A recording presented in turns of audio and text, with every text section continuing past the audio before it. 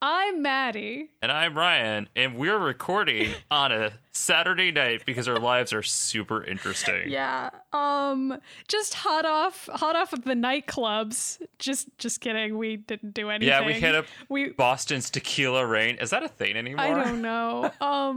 We didn't go clubbing. We just sat around our houses and watched an episode of X-Men the Animated Series because that's the podcast you're listening to, a show where we rewatch every X-Men animated franchise in order. Back when we were young, we experienced a change.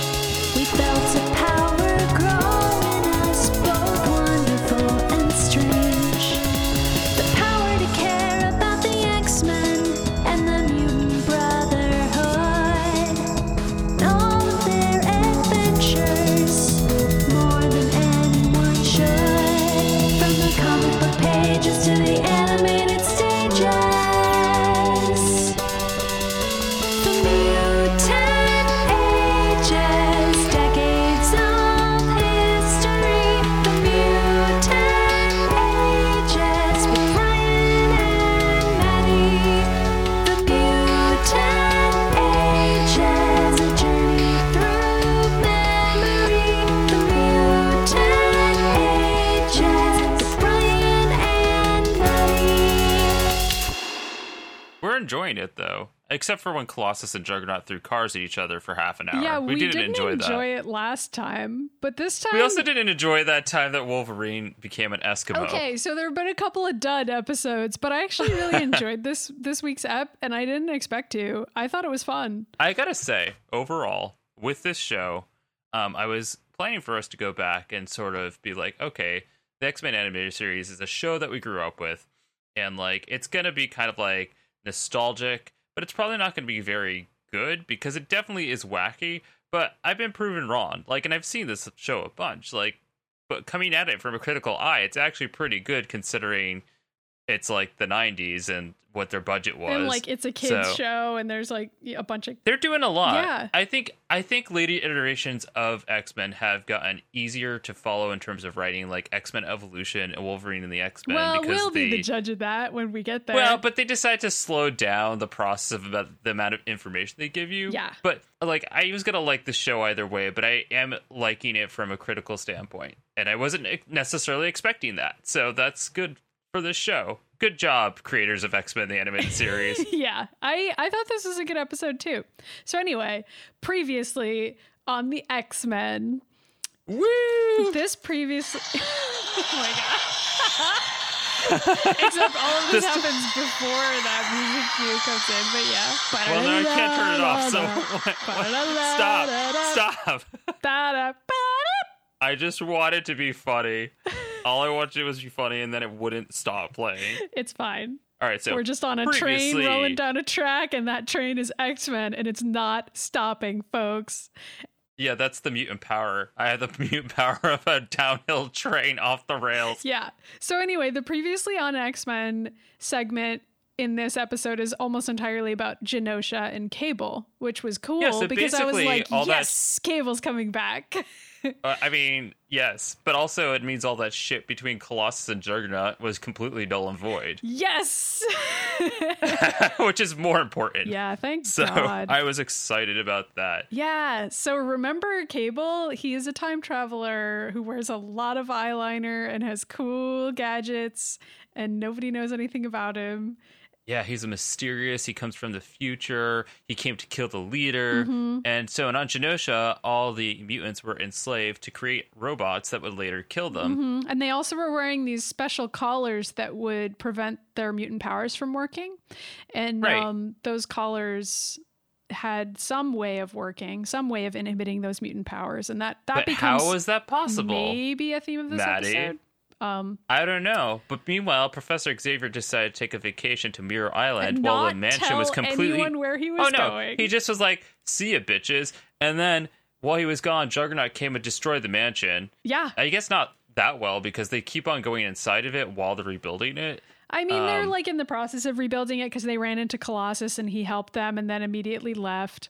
Yeah, before they even finished. Not that any Like, of I that think he was like part of the episode. I think Colossus or was literally something. like mid putting up like one of those steel beams, and he was like, "Anyway, I have to go see the rest of America. Goodbye." It just like left. Yeah, pretty much. What an asshole. I mean, none of that episode mattered except for the fact that the mansion got destroyed. But even that, like, it didn't end up mattering because we never really found out why Juggernaut did that. And, like, also he lost all of his memories at the end of the episode. I don't know why I'm going over it again. Anyway. You know what? That's just what happened in the last episode, which catches up to us up to speed here, where the mansion has been destroyed. Yeah. We don't know where Xavier is. He's supposedly at Muir Island, and Well, we're the going to dive audience into. knows that, but the X-Men do not know where he is, really. The X-Men don't know anything. He sent them like a weird message and they don't know whether or not he's alive, right? Like they still don't know whether he's alive at the beginning of this episode. It's like they don't really understand where he went. Maybe Magneto got him. They don't really consider that an option. They're like, Magneto could have took him, I guess. I mean, I feel like they think could be dead. Like, I don't know. Anyway, so this episode actually starts by introducing us to Warren Worthington. Oh, my boyfriend. I was going to say one of Ryan's major crushes growing up / avatars, just / personal goals. I mean, conquests, maybe? I don't know. So Warren is just, conquest. Are we just going to say that you had sex with him? Like, Yeah, well, that's even possible?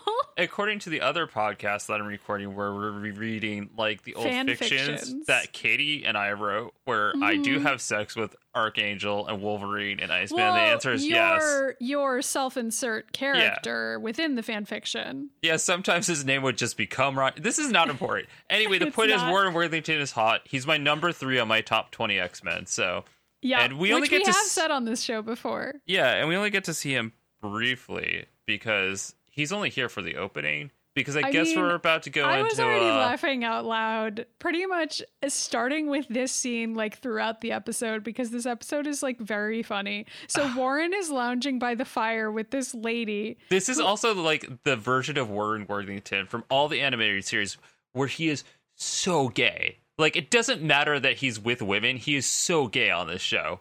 Yeah, he's like chilling in a Swiss chalet and like, or I don't know where they are. It might be in Switzerland. I don't know. I mean, we know it's a chalet because he takes the time to tell us that's what it is. It's a chalet. Yeah, it's like, you know, a He's ski like, vacation for rich people because everyone on X-Men the animated chalet. series loves hanging out near skiing slopes. It's like a thing. Oh my god, there's later episodes where they go skiing. Yeah, but we've already mentioned it previously when Wolverine went to the Arctic and was skiing around. Anyway, so this lady's flirting with Warren. Does she even get a name in this episode? She doesn't, and her accent isn't real. She's like... She has like a really thick, I don't know, German Maybe accent? it's German, Scottish, British. It's a cross between all of them. And she's like, Warren, why do you push me away? Yeah, she's like, Warren, why won't you have sex with me? And he's like, I'm not good for you. And it's like, oh, so you're gay? Yeah, like, pretty much. What's happening okay, right now? I'm gonna go ahead and say this whole episode, which we haven't even said the name of, is called The Cure, and it's probably the closest to all the episodes of an allegory for the gay community. Yes. Like, I think this is the closest it gets. It's also the episode that is the gayest possible episode. Like, every character in the episode seems gay. And I don't know whether that was an intentional parallel with, like, the thematic elements happening in the episode. I'm going to say probably not, but it definitely is a part of the episode. So anyway, the lady's hitting on him, and over the course of hitting on him, some exposition is revealed that's important, which is that this Dr. Gottfried Adler normally stays in this chalet and is like associated with Warren in some way, but he's away in Scotland, and we already remember Muir Island from before, so we think probably he's over there. Right. And yeah, that's the only important thing. And this lady is like, why do you push me away? And Warren's like, you would not even like me for what I really am. And he's like staring into the fireplace, like looking like, you know, he's just thinking, I don't know. So we're like, okay, he's a mutant and also he's gay. Like, sure. The metaphor has been understood. Meanwhile, Cable's hiding in a bookcase. Yeah. So anyway, Cable's here.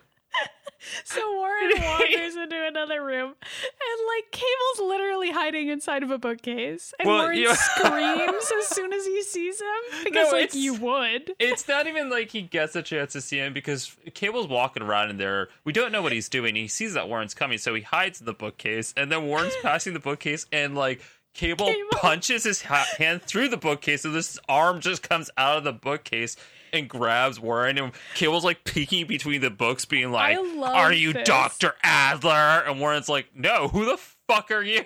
Okay, I actually made a note of this. The voice actor for Cable is amazing, first of all, and second of all, he keeps doing like really weirdly calm line reads for all of these like aggressive questions. So like he grabs Warren and Warren screams, and then like calmly he's like, "Are you Adler?" Like he like chooses to like say it very calmly, and he does that at other points too, where like the other person is freaking out, and he'll just be like, "I'm Cable." I know, he's just I'm too too cool. calm because I'm from the future and I have plasma grenades. So Warren's like, "I'm not Dr. Adler."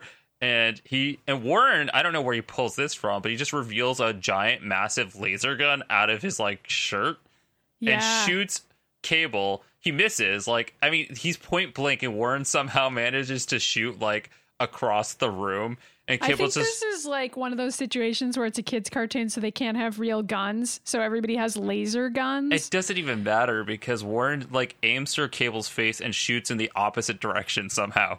Yeah, and then Cable makes fun of him for missing. And then I know, they have it's a really little fight. great. I mean, Cable's just like, "Next time you shoot me, don't miss." And it's like, and then he immediately misses advice again, and Cable goes, "Guess you have a short memory," and then pushes him off the balcony into the snow. And Warren, which apparently is incredibly deep because Warren sinks in like 10 feet. Yeah, I mean, I guess that's why he doesn't actually get hurt, is because he falls into this huge snowdrift. Right, and then we hear Warren's girlfriend, and she's, or whatever she is to him, and she's like, "Warren!" And like Cable goes to hide, and you see him. Door. He's blatantly hiding behind the door. It's like so obvious. I know. And so then she walks in and he shuts the door, and she's like totally freaked out that this man from the future with all these gadgets is standing there. And she's like, "Where's Warren?"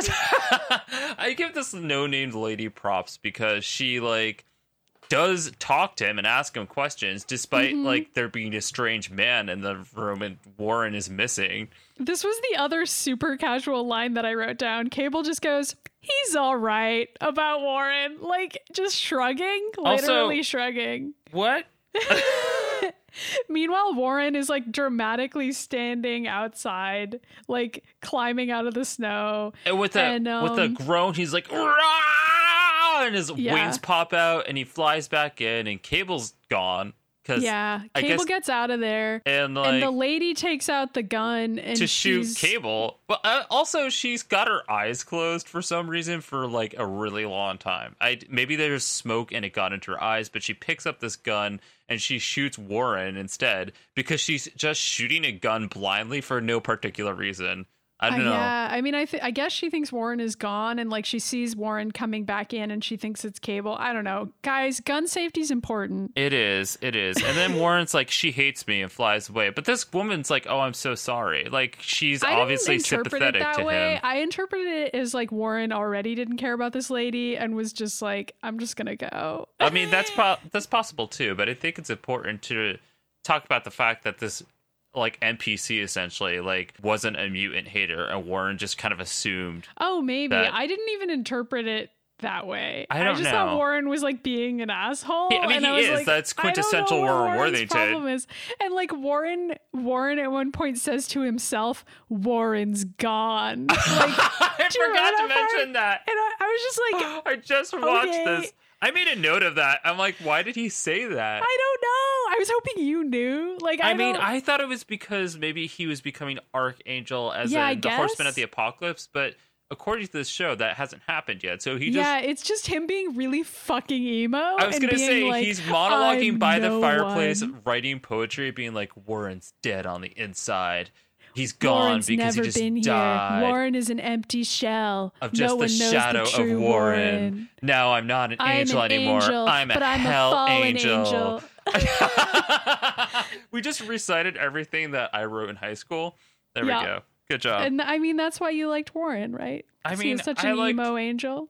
I liked Warren because he was fucked up. And as I already stated today, I tend to always fall for the fucked up guys. So, Well, you know. if you meet Warren in real life, I don't think you should date him because Warren tells people literally to their face not to date him because he's fucked up. But he's and if got a lot of anybody ever money. actually says that to you, it's usually a red flag. Anyway, over to Muir Island. Yeah, just Professor casually. X is Is just alive. like, is alive and apparently can't be fucking bothered to contact anyone back at home and is just rolling around with his girlfriend Moira McTaggart, who has a cute little Scottish accent in this. Yeah, And okay. they're just telling us a bunch of exposition together. Sure. And I think I'm going to note here that if you've seen the X-Men films, Moira McTaggart has appeared in X-Men 3 and then First Class and Apocalypse. And in X-Men 3, she's a scientist, which she is in the comics and on this show. But then in X-Men Apocalypse and First Class, she's a spy for the government. So if that's the version of Moira McTaggart you think she is, that's not her character. This is Moira McTaggart. She's a scientist. She does genetic research, and she's like one of Charles Xavier's best friends and lovers. Yeah, So, well, not that they spell that out in this. I mean, No. they don't say that they're dating, but not yet. they are talking about how apparently Dr. Adler is at this island compound with them and he's doing research, and Professor X is like, maybe I should use my fucking powers for once in my life. And Right, like, because they're at this building that Dr. Adler's in, and Moira's like, hey, Dr. Adler, my friend wants to meet you. And Dr. Adler's like, no, nobody's allowed in. And so she's like, I guess we gotta leave. And Xavier finally uses his powers, like you said, and just sees all Yeah. these flashes of Mystique and Apocalypse, and then just has a seizure. yeah, his face starts twitching, and then the next time we see him, he's like lying down, and he's like, maybe Dr. Adler's a mutant. That could be an explanation for like these mysterious people that I saw when I tried to connect with his mind. And Moira's like, well, that would explain the research that he's working on, which is that he's trying to develop a cure for being a mutant. And then they kind of have this philosophical trade-off about how Professor X is like, well, you don't really need a cure for something that isn't a disease. It's just something that some people are and some people aren't mutants. Yeah, it's like, if And, you're born with like a genetic mutation on your finger or something, like that's not a disease. It's just a like mutation. It's just something about you. Yeah. And Moira is like, well, not every mutant sees it that way. And what do your X-Men have to say about it? And Professor X doesn't fucking know because he hasn't contacted anyone or told them why he's there. I know, he has even no says answer that. for this. He Literally says, I don't know, because he hasn't contacted them. And he's then like- he and he goes- finally is like, maybe I should ask them what they think about all this. It's so great. It's so great. It's classic Xavier. Like, we go back to the mansion and it's being built, and all the X-Men are putting back together, and they're clearly not having a good time because they're rebuilding the mansion from scratch. And Wolverine is walking around simultaneously hitting on everyone while antagonizing them. It's Yeah. like, like when you're a kid, you like sort of bully the kid that you have a crush on. It's like what Wolverine's doing here, because like he's also saying things that are like incredibly sexualized versions I of would what's say going that on. like what he says to Jean is just straight up flirting with her. Like He there's says not that to Gambit too. It starts with him talking to Gambit, and Gambit's working on something, and Wolverine's like, hey Gambit, you better watch me if you want to learn something, and like sort of like bends over and does a hammer, and Gambit's like, the fuck, like we're working right now. And then he walks over to Jean, and Jean's and he's like, I always did like working with my hands, like as though that's going to impress her. And I know she's it. like, I prefer to work with my mind. And then she like uses her telekinesis to put a bunch of nails into a piece of wood. I think he also says, let me help you nail that in, Jean, or Yeah, something yeah. like that. Then he walks over to Storm, and Storm's like working with the mortar, I don't know, making pavement, and he's like, hey Storm, you better like make that a little bit more wet if you catch my drift. And then Gambit's Storm like, just, eventually like, Gambit's like, glares at okay, him.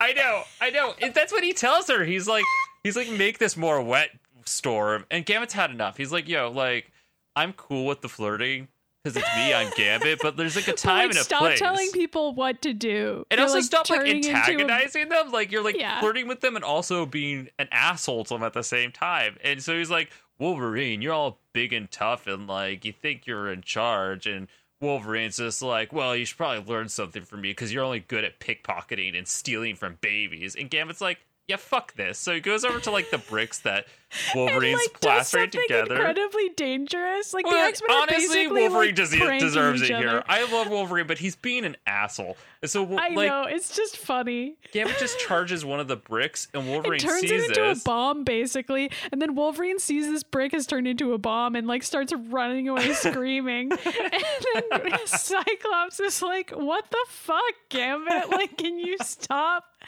endangering everyone?" And Gambit's just like casually. Wolverine deserves it Yeah. because if he doesn't watch his mouth, then whatever. And Wolverine's like, Oh no. This is so sexual. He's like, Wolverine better watch his mouth. And Wolverine's like, you don't need to worry about what my mouth is doing. And I'm like, what is happening? Why is Wolverine being like, he just wants to fuck everyone there, apparently. and everyone is like, we're busy. Yeah, pretty much. And so then they go to fight each other. A Rogue like puts Gambit in a cage by taking the piece of the roof off and like putting it over him. And she's Yeah. like, you two need to take a cold shower, essentially. She's like, you boys need to go cool off, take a cold shower. I don't know, to like go jerk off in the corner. I don't know, but like we got work to do.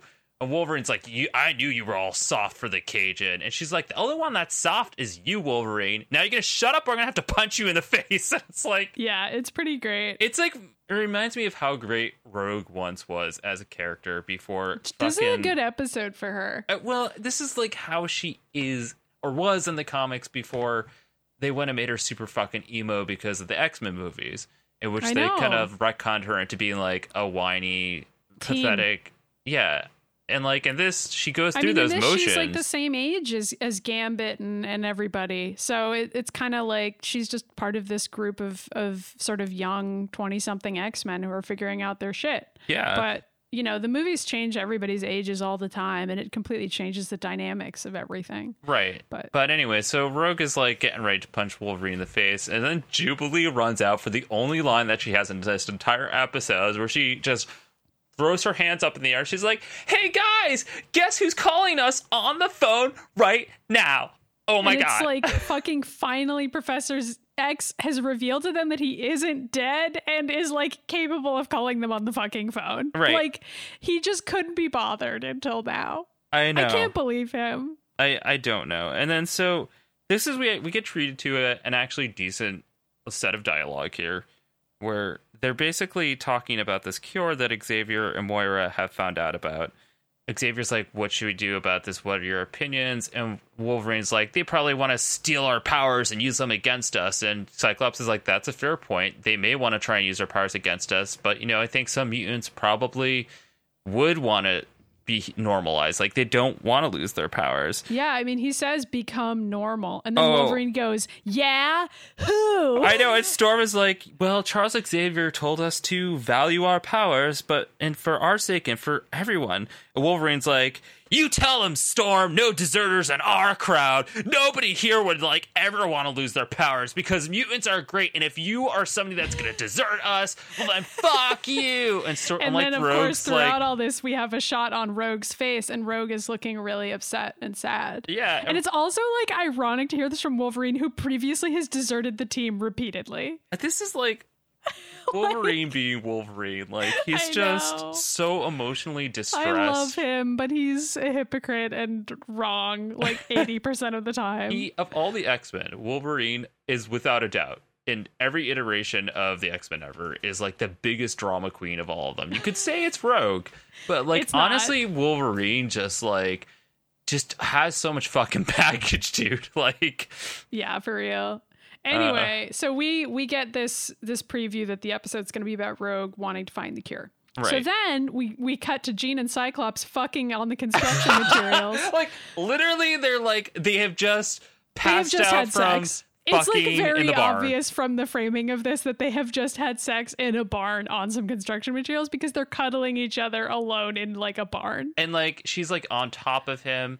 And Yeah, Rogue's- guys, it's like about as sexual as I've seen this show get. It's like For real. It's basically like, I don't want to pose this at assuming that everybody who's listened to our podcast has had sex, but if you've had sex and you've like are happy with it afterwards and you're cuddling with your lover, there's like a certain way that you position yourself with the person you just had sex with, and that's what that is right here. Yeah, that's except what their they're clothes are doing. on, like their full uniforms are on, which maybe they're kink. I don't know.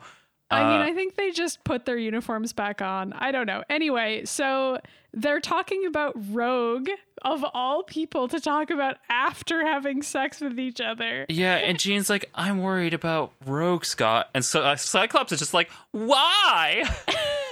And Jean's like, well, because of the mutant cure. I feel like Rogue looks at the way that we touch each other. And fucking the and bond. she just wants something like that for herself. And it's like, no one is thinking that way, No. except for maybe Logan. But Yeah. And then, so Rogue goes to leave, and we have some great exchanges here between her and Gambit, where she gets in Rogue the car. hops in her car. She's got a pamphlet from Muir Island. She also and owns Gambit, a convertible. I guess she's which got is some pretty money. cool. So she tries to drive off, and Gambit hops in the car and like won't let her leave. And she's like, using her super strength to throw him out of the car, and he keeps hopping back in the car. And eventually it comes to a head because he says to her, let's have a kiss before you go. And she gets really upset. And gets like, out of the gets car. out of the car And storms and walks away. away. And he follows her, and she's like, you know why I can't kiss you. You know what happens to people if I touch them. And he kind of is still joking with her, and he goes, well, maybe it's worth it. And it's like very adorable. And she just can't hear of it and storms off. Yeah, keeps she just storming off. flies away, and that's the end of that. And It's so then, really sad. I mean, it because is. It's like kind of a sweet moment with Gambit. Like at first in this scene, I thought he was being really annoying, and then I realized that he was like kind of just getting at the heart of the matter with her by being like, listen, this is what you're actually upset about, right? Pretty much. Gambit has a very complicated relationship with Rogue, but like he will emotionally manipulate everyone, but he and Rogue, like, he kind of has a soft spot for her, and he also has a soft spot for Storm, and like, he will do things to make them feel better. And sometimes Wolverine too. Him and Wolverine have, like, even in the comics it's more sexual than it is here, but especially Rogue. And so he will do what he can to make her feel better, because like he actually gives a shit about her, because I think he feels like they have a lot to relate about. They're both Southern. They're both like criminals, essentially. Rogue's fixed herself, but Gambit's like, yo, like, let's be real. You're sort of a bad guy still. And she's like, fuck you. So Yeah, don't but know. Gambit's still definitely more of like a bad guy than Rogue usually. yeah. But yeah. And so Anyway, Rogue flies away. Rogue hops onto the wing of a plane. Oh my god, I love this whole scene, because like there's a dude on the plane who sees her there, and he's like, there's somebody on the plane. He's calling his stewardess over, and like she just flies away, and the woman looks out the window, and the guy's like looking out in horror at the window, and nobody's there. The stewardess just like laughs at him and like leaves. It's kind of cool when the show includes these little asides to like bridge us between scenes and show us what happens, because otherwise we might wonder to ourselves, like, I guess Rogue flew to Muir Island by herself, but like instead we get this sort of interstitial scene where it's indicated once again that she's still an outsider. Like she's on the outside of the plane. There's all these humans inside the plane judging her. Like it's funny, but it's also like thematically appropriate, No, you know? I thought that was very appropriate too. Meanwhile, in a gay bar on Muir Island, Oh my God. we meet Avalanche and Pyro, members of the Brotherhood, and Who are married. I guess, and also wearing their costumes to the bar. So maybe maybe it's like one of those cool gay costume bars. I don't know. Apparently, because nobody at the bar is judging them for any of the There's stuff also that nobody at the happens. bar. There's nobody staffing the bar. There's nobody in the bar. Anyway, they're hanging out. They're think- talking about how they're like waiting for Mystique to show up. And they've never met her, or at least Avalanche hasn't. And Avalanche is an idiot in this. He's Yeah. like, what does Mystique look like? And Pyro's like, oh, I'm going to talk like an old-timey Sherlock Holmes for the rest of this episode. And I'm like, I couldn't tell. Was he supposed to be Irish or British? I don't know. The Well- accent was like not the accent work overall in this episode is like not good. it's but all whatever. over the place. And Pyro, for the record, is supposed to be Australian. Well, so that didn't come across. I think they were doing this weird Sherlock Holmes meets Crocodile Dundee thing, and it just was a fucking hot mess. it was. And speaking of hot mess, Pyro. Or we could say Rogue, who is the person who walks into the bar, and I She guess gets a because drink. she's wearing her costume, they figure out that she must be a mutant of some kind, and they think maybe she's Mystique. Also, I want to point out that this is like the first time we see on this show, and especially in a kid's show, where Rogue goes to a bar, orders an alcoholic drink. They don't say what it is, but they give her an alcoholic drink. Like, that's what she orders. Yeah, I mean, I guess so. I didn't know what it was. It could just be a soda. I mean, I guess that's what they tell people, but they're at a bar, so... And so Avalanche goes over and is like, maybe that's Mystique now. Or, yeah, because Mystique could be a shape changer and they don't know what she looks like. And anybody who's wearing a Zentai suit could be Mystique or That's could be true. any supervillain. And like Pyro was like, yeah, it could be because she's a shapeshifter. So let's find out. Plus, like, their method for finding out if it's Mystique is for them both to hit on her. Like, I know. why did they think that was going to work? No. So and Pyro walks up and he like puts his arm around her and he's like, want to "Hey." have a hot date? And she's like, no. And like throws him through the wall. And Avalanche is like, why don't you try me? And Rogue's like, well, only because you asked me so nicely, mister. And like throws him through the wall into the ocean. And Avalanche lands in the ocean and fucking Cable goes by on a speedboat. Yep. And then Avalanche is like, where's Pyro? Oh my god, he screams for Pyro and he goes, where'd he go? And it's like, I mean, literally anywhere, like, he was in the wall. You felt like you somehow are still alive, dude. Like, I don't know how Meanwhile, I guess the bar is just destroyed because, like, I guess Rogue leaves. We don't see her leave. I mean, this is like one of those things, like, who's paying for property damage on this show? I mean, that's why I'm like, I guess it's just like some crazy mutant bar where it's like socially acceptable for mutants to just go there and destroy shit because apparently no one complained. You might be right because at the beginning of that scene, there was another person in the bar and it was obviously a mutant. Oh, I didn't even notice anybody else in that scene. Yeah, there was another guy at the bar at the beginning. He's drinking and he's got like horns on his head. So I guess Muir Island is like a safe haven for mutants. Like, it's cool to be a mutant there. Cool. Anyway. Yeah.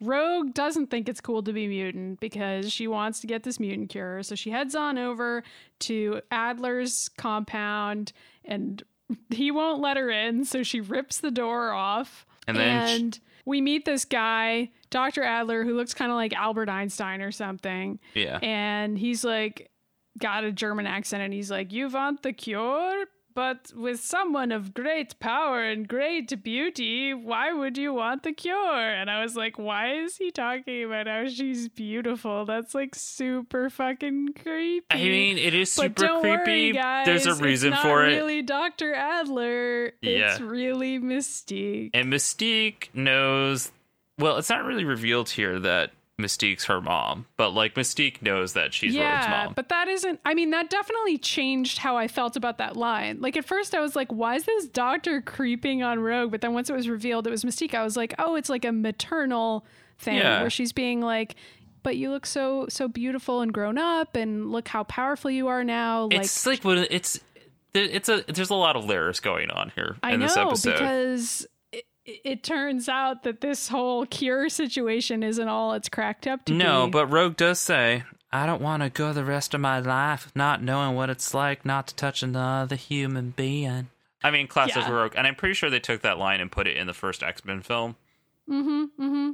So along with like her entire backstory. Right. And just, yeah. Okay, also Pyro is spying on them through the door this entire time. And he's like, who the fuck is this dude? And he like runs away. So then Rogue leaves and Mystique shuts the door behind Rogue and Apocalypse is just fucking standing there. Yeah, because like, people really hide behind obviously. doors all the But, time like, in this episode. Let me explain to you, for anyone on the show that doesn't know who Apocalypse is, he's like the size of a house.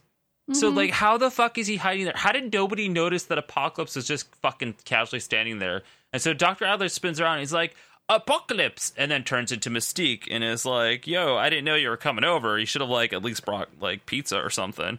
Yeah, like how did he sneak in there? How did any of this happen? Like Rogue rips the door off and then I guess he like sneaks in after her and then hides behind the door.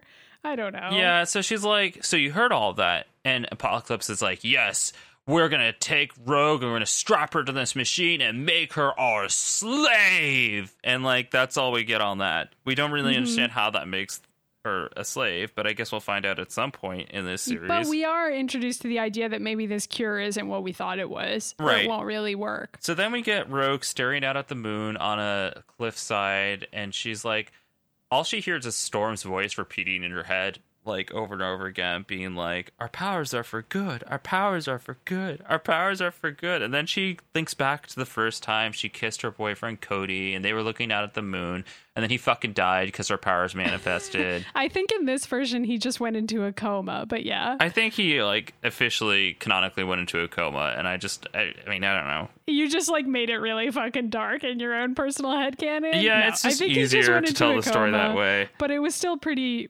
intense for her to kiss him and then have him completely pass out. Right. And so then meanwhile, Pyro is looking for his boyfriend Avalanche in the water, and like a wave splashes by and like Cable just appears on a rock past the wave. He's just fucking there, and he's like, Cable's always hiding behind corners and shit. in like fucking water apparently, and he's like, I'm looking for Adler.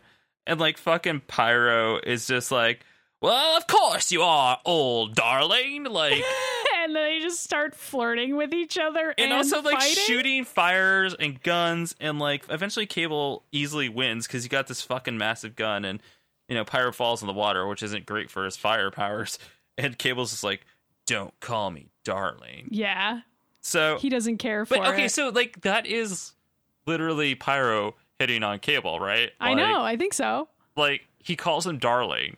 Why would he do that if he wasn't hitting on him? Look, I agree. Okay, I'm on your side here. I think Pyro is like bisexual in this. I agree. don't know. And then Pyro walks over, or not Pyro, Avalanche walks over and pulls Pyro out of the water. And Pyro's They just make out. They make out for a while, and then Pyro's like, after they've had sex on the beach, he's just like, oh, did you know that there's this man here that's high in demand, Dr. Adler? We should kidnap him because we're not making any money, and then hold him for ransom.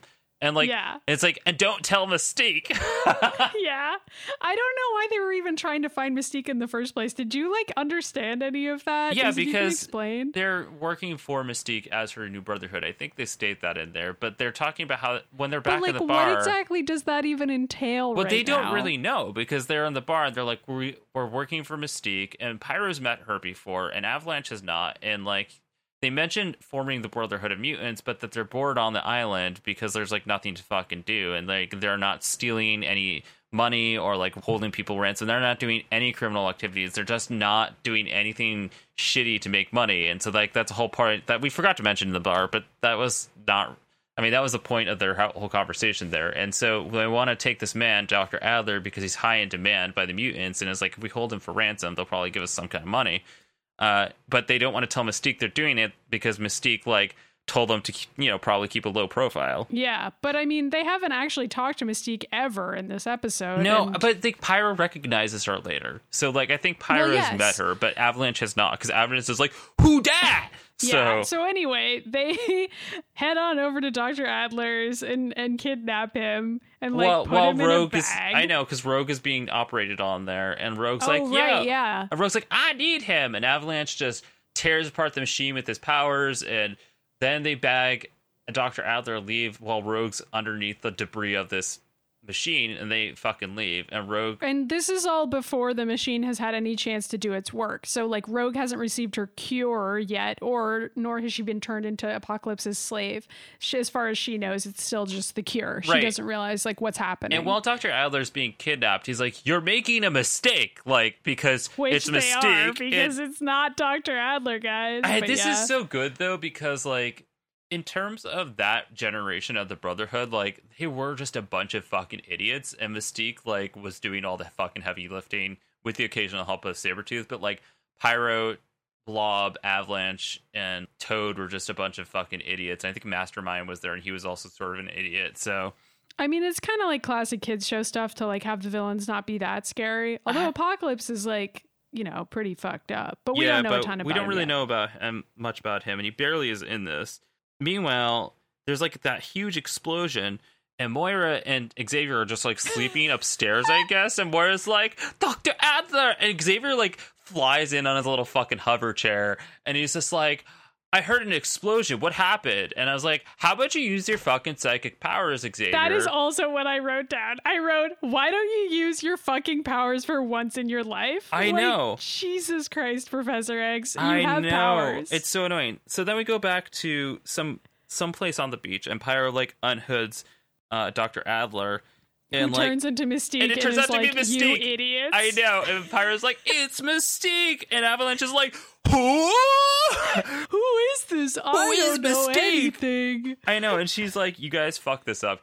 I'm Dr. Adler. I'm posing as him. I told you guys to keep a low profile. Now, like, you fucking destroyed the machine and everything I was doing, and I'm working with this guy Apocalypse who probably would have like enhanced your powers and made you so much more special than you really are, but clearly you're not up for that because you're a bunch of fucking morons. So yeah, and then she like turns back into Dr. Adler and like tries to leave.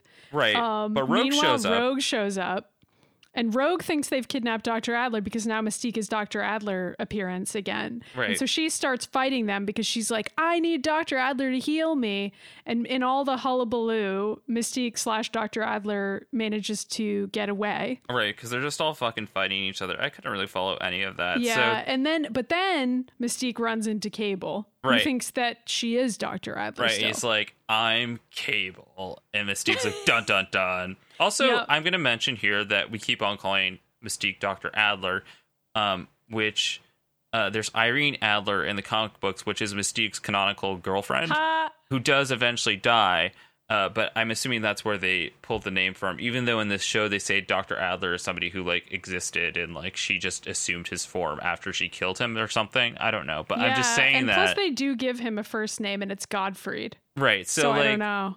Adler is Mystique's girlfriend, and that's important to note because I think Mystique's one of the first canonical bisexual characters in the Marvel universe. So anyway, so then we go back to Moira and Professor Xavier, and fucking Cyclops and Jean just like run in, and Xavier's like, what are you guys doing here? And it's like, well, if you used your psychic powers, Charles, you would have known they were coming. Also, like, you like, how did they even find you? Like, you didn't give them coordinates. You didn't really tell them where you went. I mean, maybe Jean used her powers. I don't know why Jean and like fucking Xavier never use their psychic powers. It's like to the point that like it's a joke. I know. And plus they're like very underpowered in this version of the show. Like they can't use their powers without passing out afterwards, and it takes them like 5 minutes to figure out one piece of information. It depends on which way they hold the fingers to their head. I think it's kind of like that problem where like horror movies are ruined by the fact that everyone has cell phones now, where like it would be if Professor X and Jean could actually have psychic powers, then a lot of these mistaken identity plots would be solved instantly, you know? Right. Like this whole Mystique problem would be instantly solved if either one of them actually used their powers. I mean, Xavier tried, but he had a seizure instead. Because apparently his powers suck in this. Like, I know. They this, can't do anything without Cerebro, apparently. So then Cyclops is like, we came here because we're looking for Rogue. She came to get a cure. And Xavier's like, well, if she goes, she's going to get more than just a cure. Like, something way worse is going to happen to her. So, like, fuck, we got to go find Rogue. So then Pyro and Avalanche are still fighting her. They're still fighting Rogue. And, like, Pyro's still talking like fucking, I don't know, Crocodile Dundee meets Sherlock Holmes. And Rogue goes to find Dr. Adler. But Cable has Dr. Adler / Mystique like on a cliffside, and it's got the he's like pushed Dr. Adler all the way down this weird cliff, and he's like kind of holding him hostage, I guess, and is saying that Dr. Adler was the person who made those mutant power suppressing collars, which is why I guess it would be believable that later Adler would have developed a mutant cure if he supposedly made these other collars that could like suppress mutant powers. Right, and this was used in the Genosha episode. Right. So, but then Mystique turns back into Mystique and is like, okay, you're wrong because Dr. Adler's already dead, first of all. And second of all, I'm a shapeshifter and I just assumed his identity so that I could like do shit. Yeah, pretty much. And then Rogue flies in, so Mystique quickly turns back into Dr. Adler again. So Rogue doesn't see that it's her. Mm-hmm. And so Rogue thinks that Cable's the bad guy here and is trying to attack Cable. And she just picks up like a rock and throws it at Cable's gun, and just Cable drops it. He's like, ah!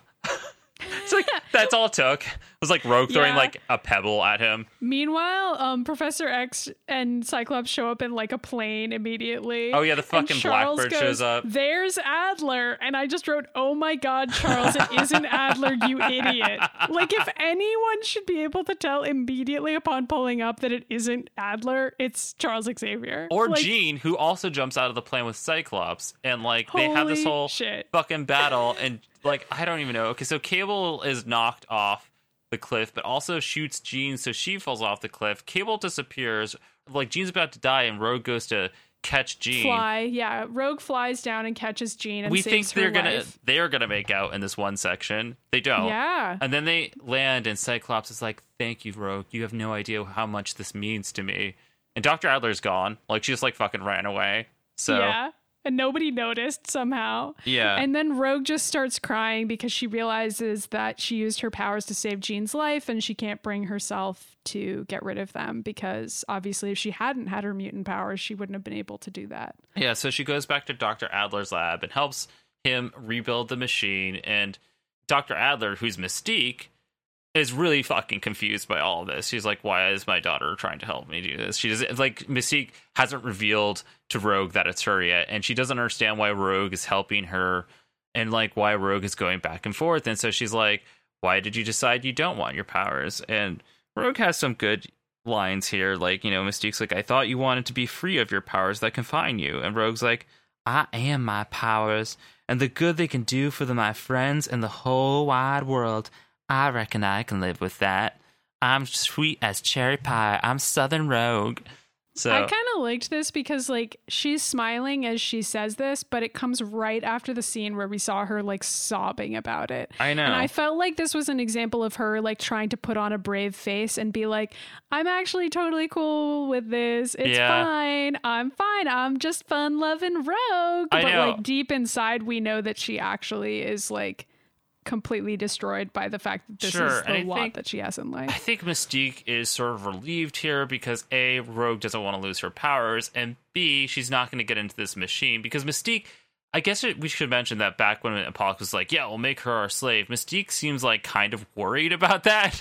Because, like, she's like, I don't want my daughter to be thrown in a machine. Like, I'm not really up for her becoming a slave. Like, it could be literally anyone else except for Rogue. But she doesn't really prevent it from happening. Well, like, because she it's kind of fucking is Apocalypse. Like, what is she I going to guess do? It'll happen. Well, yeah, but she doesn't. There's no part in this episode where Mystique, like, pushes back against it, really. Yeah. You know? Like, she's still kind of like a gray area character. Where it's her like, and Gambit could write a book about that. She doesn't really, like, necessarily want this to happen, but it is Rogue's choice, and she's willing to be like, hey, if you want to put yourself in a machine you don't know anything about, all right. I know. And I think she doesn't want to risk her mission. I don't know. So, but she doesn't try to talk Rogue back into it either. She also doesn't talk Rogue into staying. So, like, so Rogue just flies out, and we actually have, like, a kind of hilarious, but like a weird chance meeting where Rogue like literally bumps into Warren in the air. Yeah, they like smash into each other, and like Warren's like, "Look out!" and Rogue's like, "You look out!" and then Warren's like, "Wait, how do you fly without wings?" And Rogue's like, "I don't know, I just do." Anyway, goodbye. And Warren's like, "You're lucky." I know. Yeah. I have to have wings, which is terrible, and no one understands. And then Rogue's just like, yeah, you're lucky. And then they fly away. I actually really love that interaction, as silly as it was, because there was like a lot going on there. And like, I feel, well, we can talk about that in politics in a second, because we can just finish out this episode. Because so anyway, Warren hops into the compound, and like Mystique is surprised that he's a mutant, because he's apparently just been this millionaire who's been funding them, right? But they didn't know that he had these wings. Okay, but we have to talk about the fact that like Dr. Adler, Mystique asked Dr. Adler's like, I didn't know you're a mutant. And Warren says specifically, he's like, yeah, why do you think I'm funding this? And so anyway, how's the cure going? And that's when Mystique goes out to the beach and just screaming out at the ocean, Apocalypse! Apocalypse, where are you? And then he fucking appears, and they just have a casual conversation. She's like, I didn't know Warren was a mutant. And Apocalypse goes, I knew. And he has this like whole ridiculous monologue they think wound up in the movie as well. Yeah, where he says, I know more of this world than you have even dreamed. That's why I have to destroy it. And then we get all these strings being like, and it's like, okay. And that's the end of that. So this episode is fucking wacky and silly, but I feel like there's a lot going on in it. Like, it's fun. I think it's fun, but I think it's also like a pretty well written. But it's definitely like there's some wackiness going in here, like Warren running into Rogue in the sky, and all this fucking thing with like Mystique Wolverine and Apocalypse hitting on people while the mansion's getting built, and like Apocalypse and Cable. I I don't know, Cable and Apocalypse also just like hiding behind doorways. Like it's kind of like The Mask, how fucking serious this particular episode is. Like all that silliness for the kids to be like, ha ha ha, he's right there, and like, oh, they laughed, they bumped into each other, funny, but like. It goes into the deeper politics. Yeah, it does. Which I guess we should talk about. Yeah.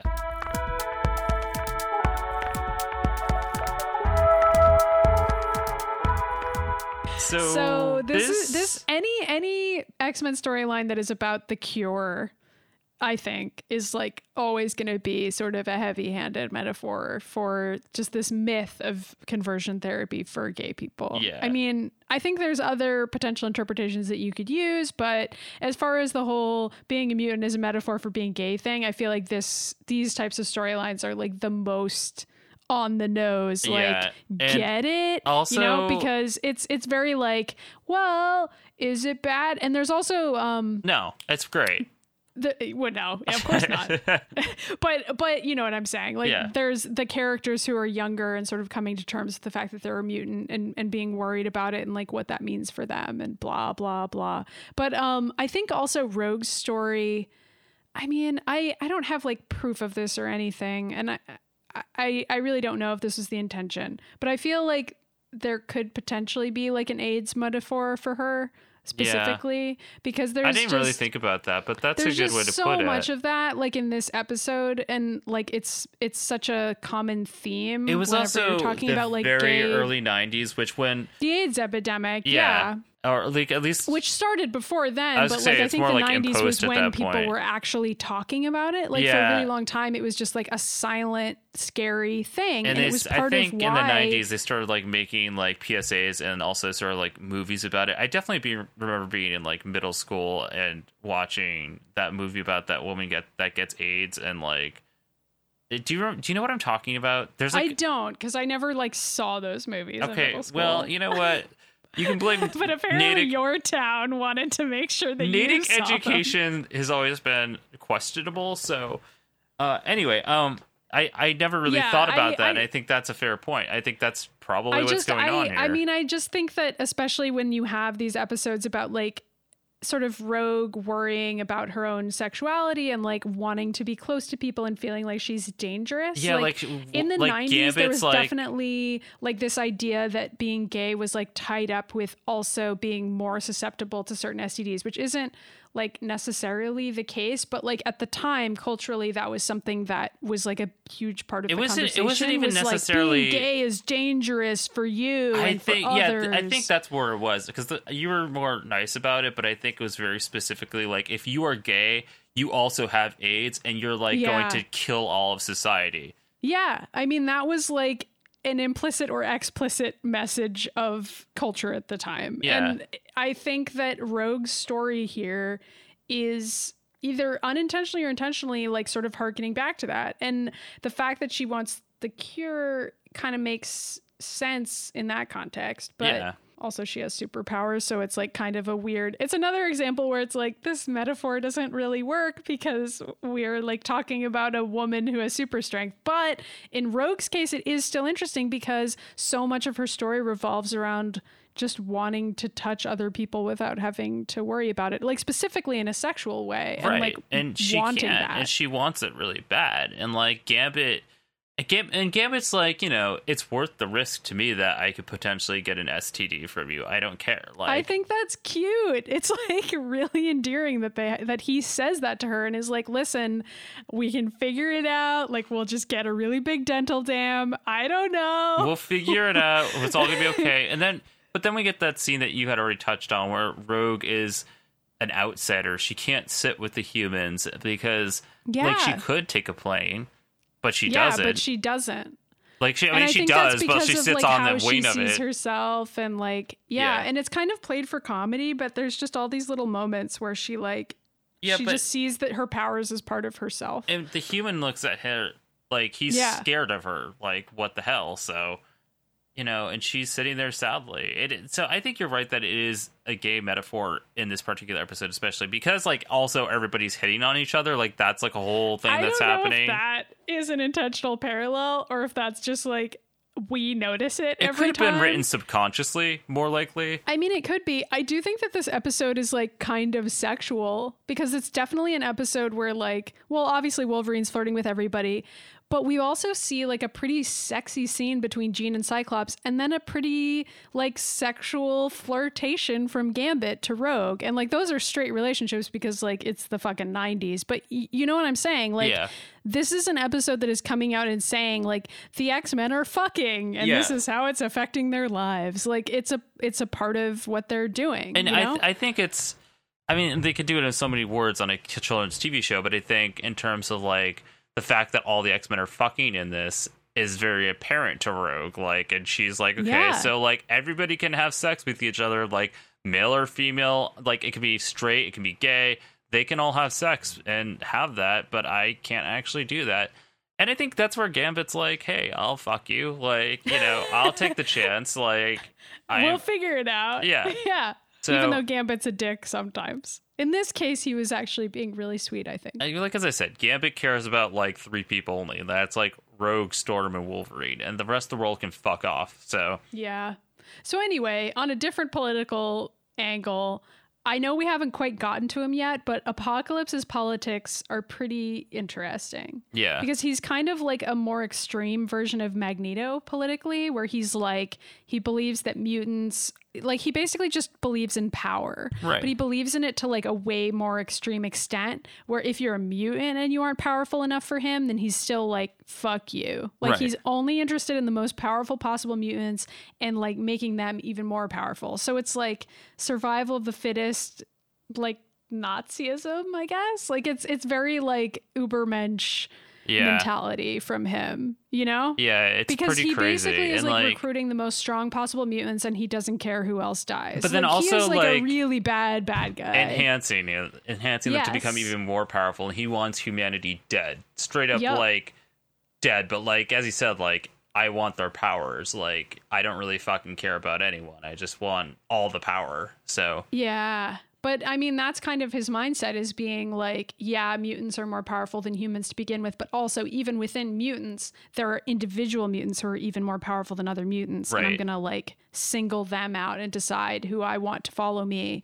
And so as far as like villain constructions go, like that's pretty fucking bad. Yeah. Like he's basically just killing everyone. I mean, mass genocide. But then there's also Mystique in this who like is really complicated. And I think does a good job at like sort of subtly going on about Mystique's complications and like her political stance on things, because obviously, I mean, she falls in the Magneto category where she's like, we should be fighting for our fucking rights in this, and she's willing to team up with somebody that's going to kill everyone to make it happen, and also willing to like throw her daughter into the mix because I mean, she just doesn't fucking care. Like, I think she does care, but that ultimately she's like, people should make their own choices. Yeah, you make your own choice. And I think that's Mystique in a nutshell. Yeah. Although she doesn't really give Rogue all the information. No, she doesn't. But like in a way, maybe she thinks that she can sort of cure Rogue. So I think Mystique plays that role in the 90s where like, okay, so like you're gay, but we can sort of like cure that. But like also so is Mystique. So whatever.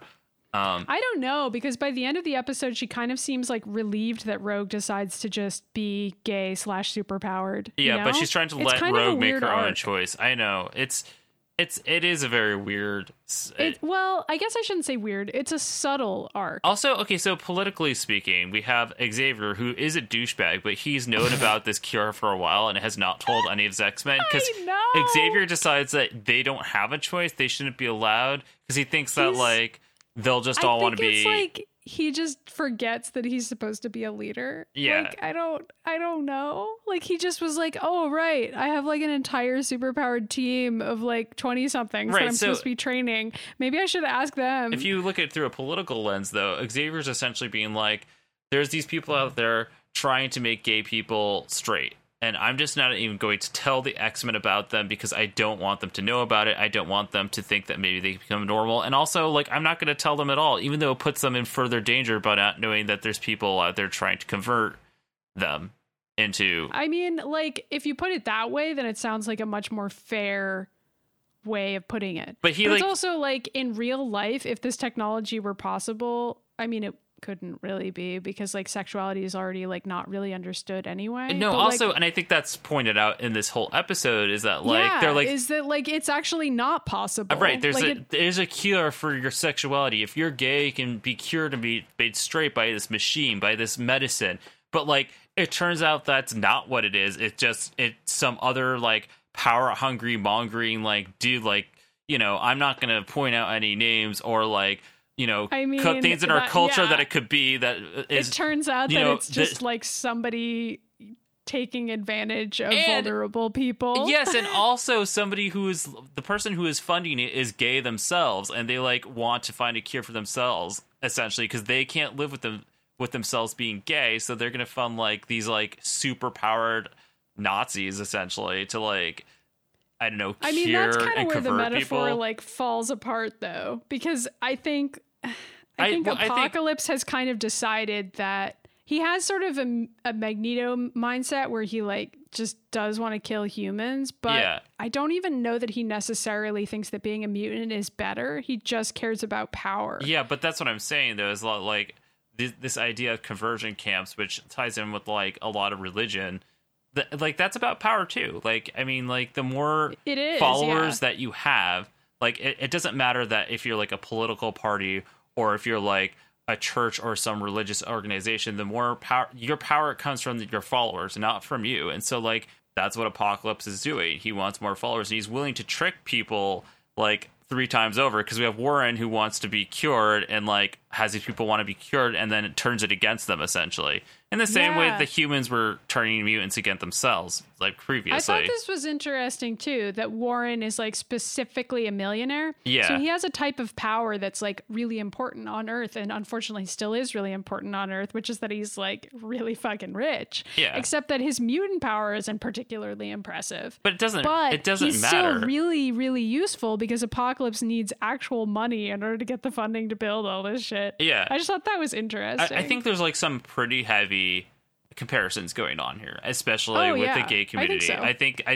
obviously most heavy-handedly it's the conversion camps and that kind of idea. But I think there's like a larger message here about like the far right and like, you know, Ubermensch ideologies and just being like this idea of creating like a perfect team or a perfect person or curing yourself of the supposed flaw that you have is just like inherently fucked up. That you can cure with money. Yeah. I mean, Warren's money. Yeah.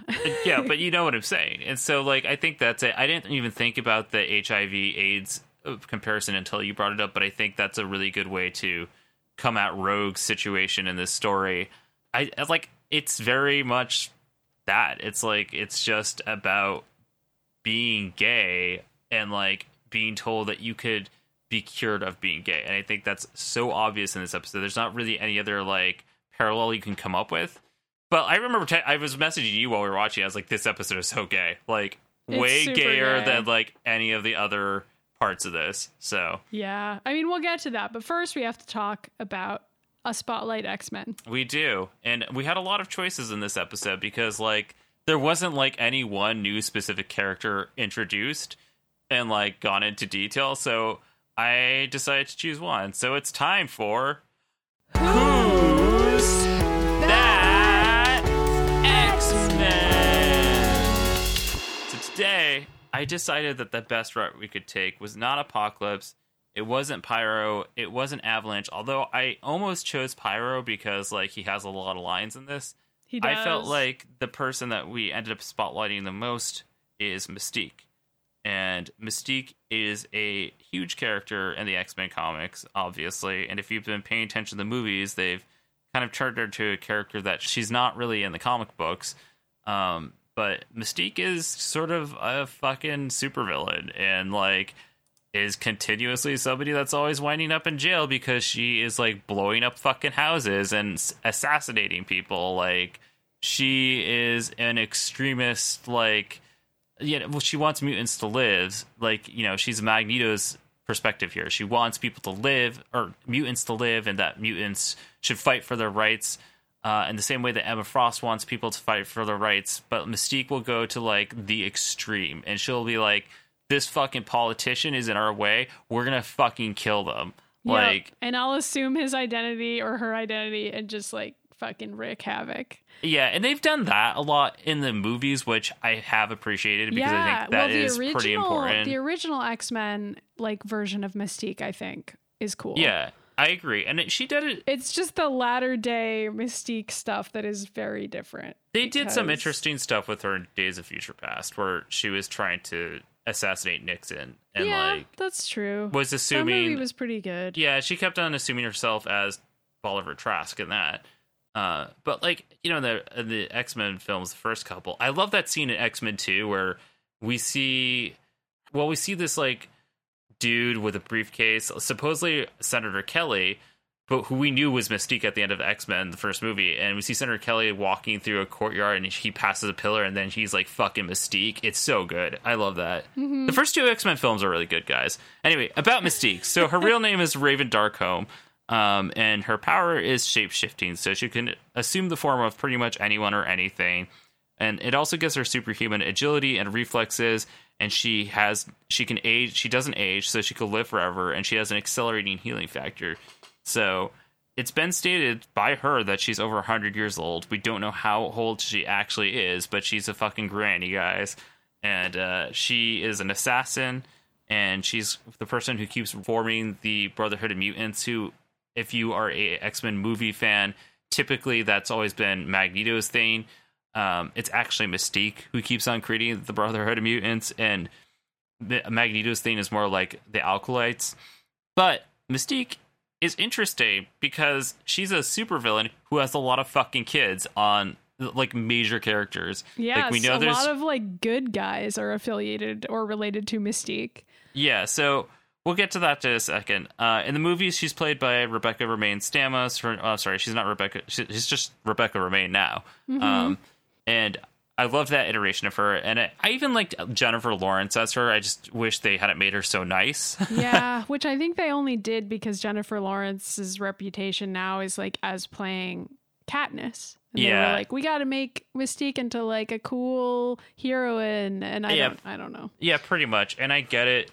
Jennifer Lawrence is great. I have no complaints about Jennifer Lawrence. I just think she could have done a good job of playing a bad character too. I think so too, but now she's being typecast as like woman hero, which is fine, but that means she can't do anything else. So. I know, and I think that sucks, and I doubt she's into it either, but whatever. We made a whole video about that will come out someday. Probably after we do our Apocalypse episode on this show. So anyway, the first kid is between Sabretooth and Mystique when they were undercover and they were trying to assassinate a scientist in East Berlin. And after she kills him, they like hide in a safe location for a while, and her and Sabretooth like shack it up, and then she eventually fakes her own death to make Sabretooth leave, and she runs off and has this baby, Graydon Creed, who somehow, despite having two mutant parents, is totally human. And she puts him up for adoption, and he does his research and figures out that Mystique's his mom, and gets so angry about finding out who his parents are. Like, he's like, my parents are both mutants and they're fucking terrorists. So like, my parents are terrorists, and just immediately puts two and two together, being like, mutants are evil terrorists. And so Graydon Creed creates the FOH, also known as the Friends of Humanity, who are literally the Nazis. Like, they're the X-Men version of the Nazis, and they run around, they have little like, or like the KKK. They're like sort of like a actually that's more accurate, supremacist group of sorts. And so he's got this whole fucking thing with them, and eventually like his people turn against him because they find out that his parents are both mutants. And so Mystique tries to prevent his followers from killing him, but they still kill him and she can't stop them. And so he dies.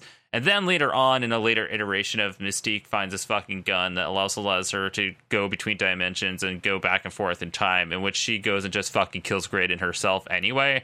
So he doesn't last forever. He's either killed by his followers or he's killed by his mom. Graydon doesn't have a good life. And then when she was still masquerading around as Raven Darkholme and was living in Germany, she married Baron Christian Wagner. And apparently, you know, he was a great husband. He had a lot of money and like did a lot for Mystique when she was, you know, in her human form. He didn't know she was a mutant, but apparently he was fucking terrible in bed. Like, that's the actual story plot point. And so he's so bad in bed that Mystique eventually starts slutting it up in Germany and just changes her form repeatedly as both like men and women, and like just has sex with everyone, and eventually has sex with Azazel, who he lives in like the Bermuda Triangle essentially, and the island of demons, and they have sex. And then at some point after this, Mystique's husband's like, have you been sleeping around with like everyone? And Mystique's like, well, I'm just gonna fucking kill you. So she does. And so she kills him and then has this baby who is obviously blue like her, and that's Nightcrawler. And she just fucking abandons him like in the woods essentially. Guys, Mystique's not a good mom. Like... I know, but she also she we haven't even gotten to Rogue yet. So eventually it's revealed to like everyone that Mystique is Nightcrawler's mom and Azazel is Nightcrawler's dad, but that doesn't come until way later. And we go through decades of a Mystique like hinting at it in the same way that Magneto hints that Polaris is his daughter, because like Polaris also has magnesis powers, and Mystique and Nightcrawler look the same.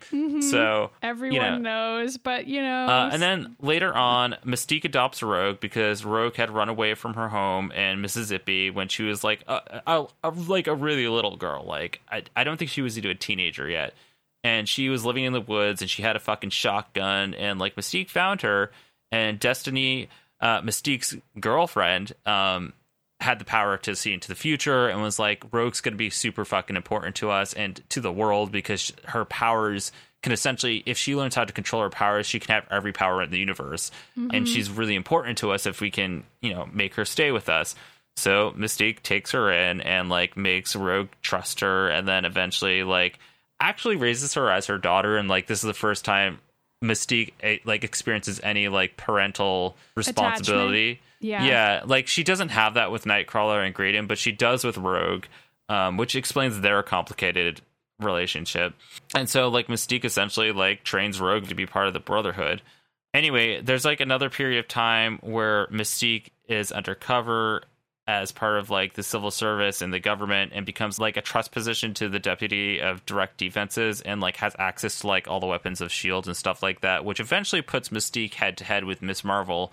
I think it happens a couple times. When I was younger, I thought Rogue absorbing Ms. Marvel's powers was all in the same go as this, but I think Mystique already almost tried to kill Ms. Marvel one time, and then later on Rogue absorbs her powers because like they keep coming to a head with each other. That happens, and then Mystique forms the Brotherhood of Mutants to help her with like all her illegal activities, and that's Blob, Destiny, Pyro, Avalanche, Toad eventually, as some other characters like Stonewall join. And her first Brotherhood of Mutants, they try to assassinate Senator Kelly, who is the anti-mutant politician who I already mentioned, and who most people are probably familiar with because he's in most adaptations too. Yeah. And so the X-Men do stop her, and they're all arrested. But then, as usual, they break free, and then again, Mystique has Rogue fight Ms. Marvel, and that's when she absorbs her powers of mind. And Rogue defects from the Brotherhood of Mutants and from Mystique after one of Mystique's Brotherhood of Mutants members, Mastermind, who like casts illusions, but also can like fuck with your psyche and like make you forget things and make you believe other things, like a little bit better than Xavier can apparently. And like Rogue goes to Xavier and she's like, my mind is fucked up. I keep absorbing people. I keep getting their memories. I'm having trouble keeping track of who I am. And now Mastermind really fucked with me. And so Xavier takes her in to help her. And Mystique thinks that Xavier and the X-Men kidnapped Rogue. So they all go and try to kill Professor Xavier. And then Rogue interferes. She's like, no, I came here by my own free will. Like, I need to come here to heal. Like, I can't be part of the Brotherhood anymore. And Mystique lets her go. Like, she like is like, that's fucking fair. I just wish you would have told me any of that.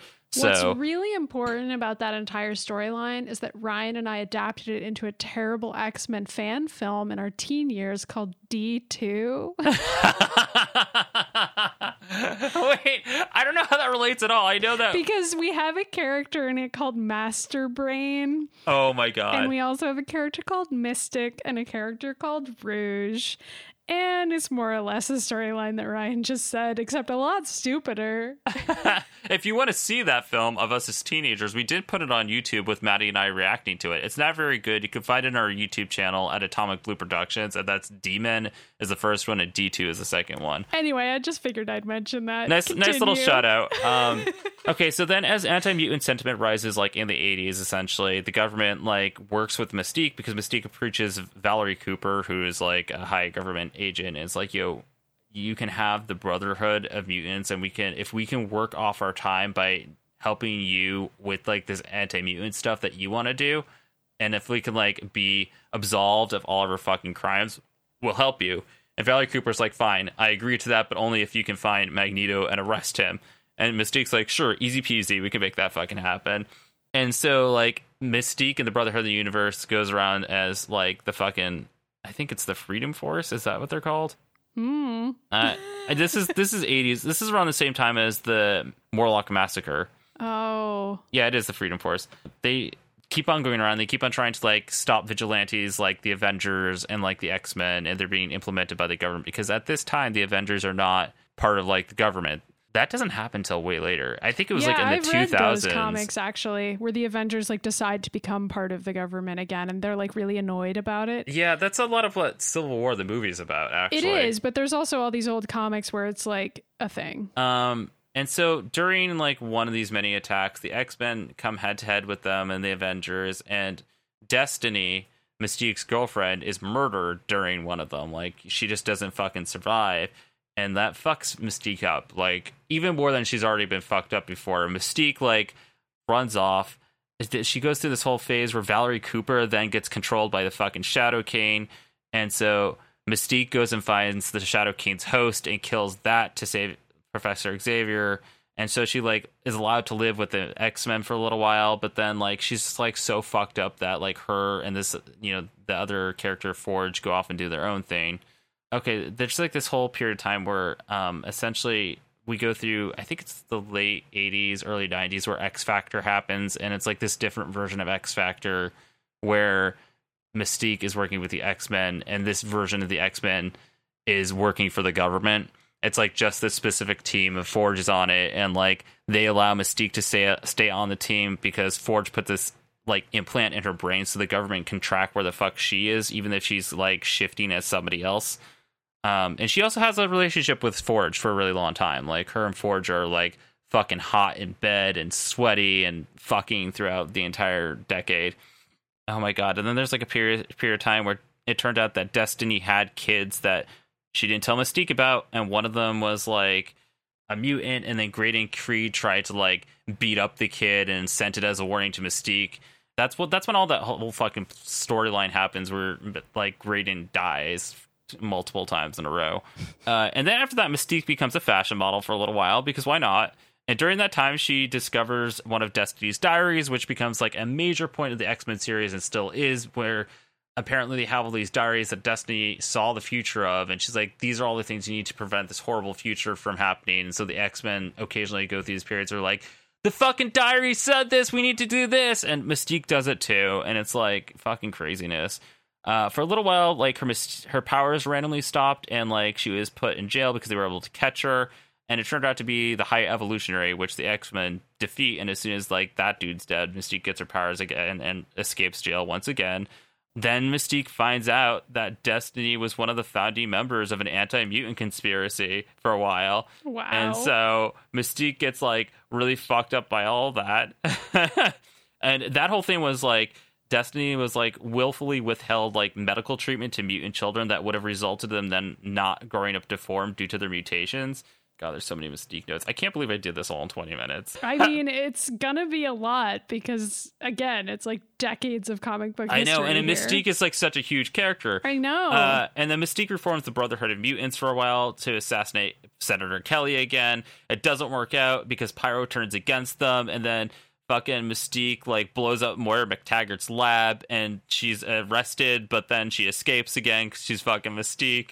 And then there's like Mystique got a solo series in like the early 2000s, and I actually recommend reading these because they were really good and fun, in which Professor X forces Mystique to become his secret agent, and like he's like, you know, as long as you do this for me, I can put this new implant in your brain that Forge created that will like hide you from the government and from the entire world, and I'll keep you safe from the authorities as long as you go and do these missions. But you can't kill anybody because we don't kill, because we're fucking Batman apparently.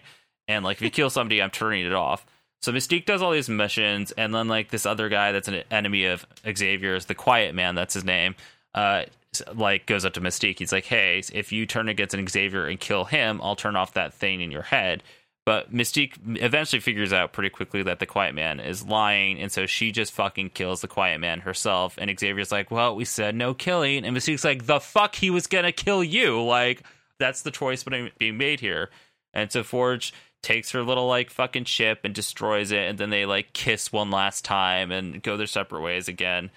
And then Mystique is gone for a while, and she comes back in like the mid 2000s, and she's disguised as this like mutant that goes by the name of Fox, Kit Fox, and I'm just kidding.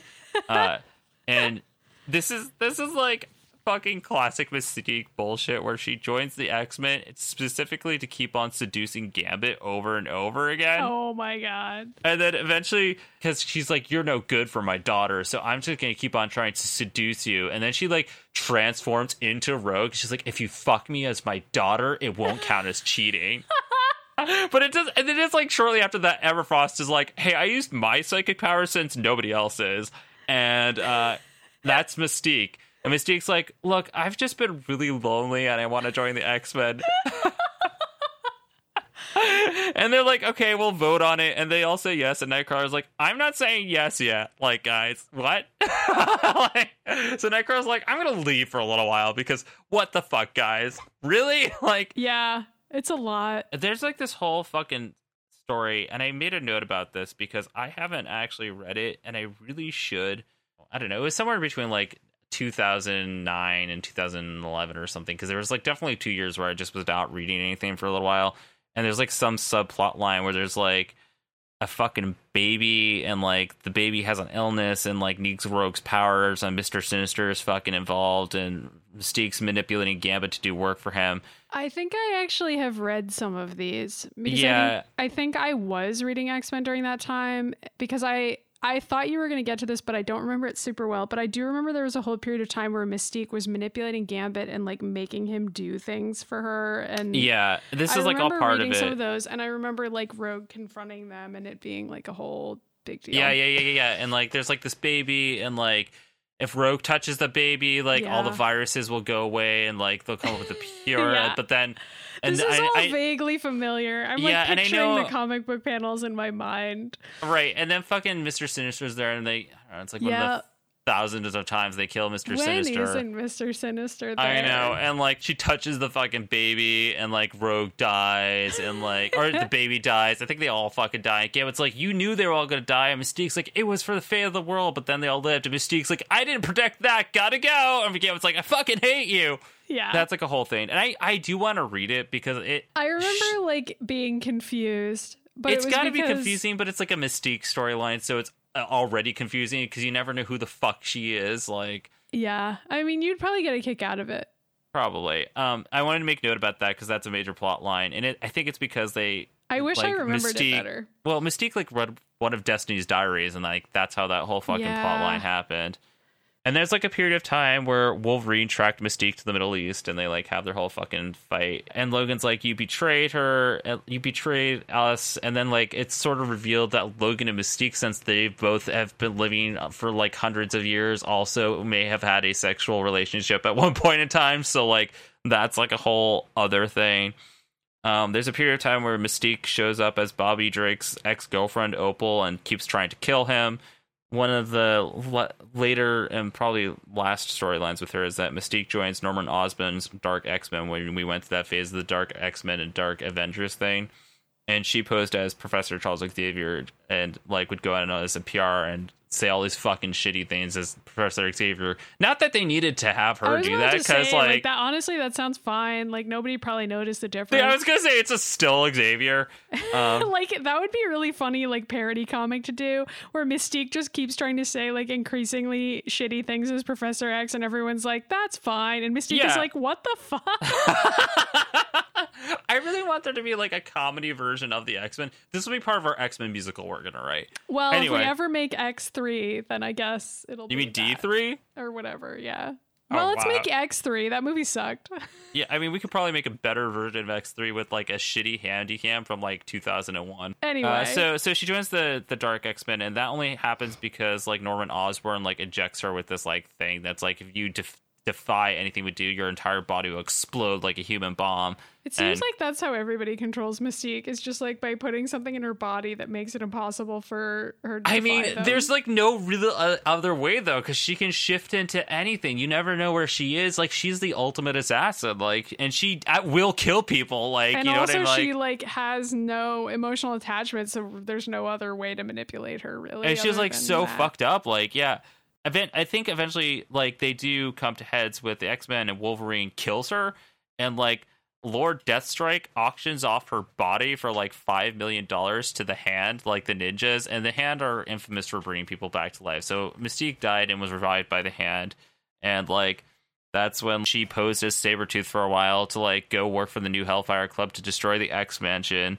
And the last time we saw her, I think she was working again for Magneto's unnamed supervillain group to fight against Red Skull, which was pretty recent. And so she's just back to being a villain again. Cool. That's just this is like Wolverine, where it's like the tip of her history when there's actually a lot more than that. I just picked probably the most important storylines with her. And it was still like a 10-minute segment.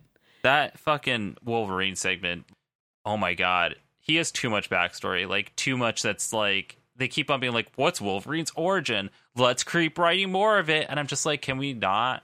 Well, it's because Wolverine is such a beloved character. I don't I know know. that Mystique has that much cachet. Like I No. think Mystique is cool, but I don't really think that anybody has ever been like, what's Mystique's origin? Which is kind of too bad because she has a similar deal to Wolverine where she's got like the healing factor and she's lived for a really long Right. time. And she also like worked with Weapon X for a little bit.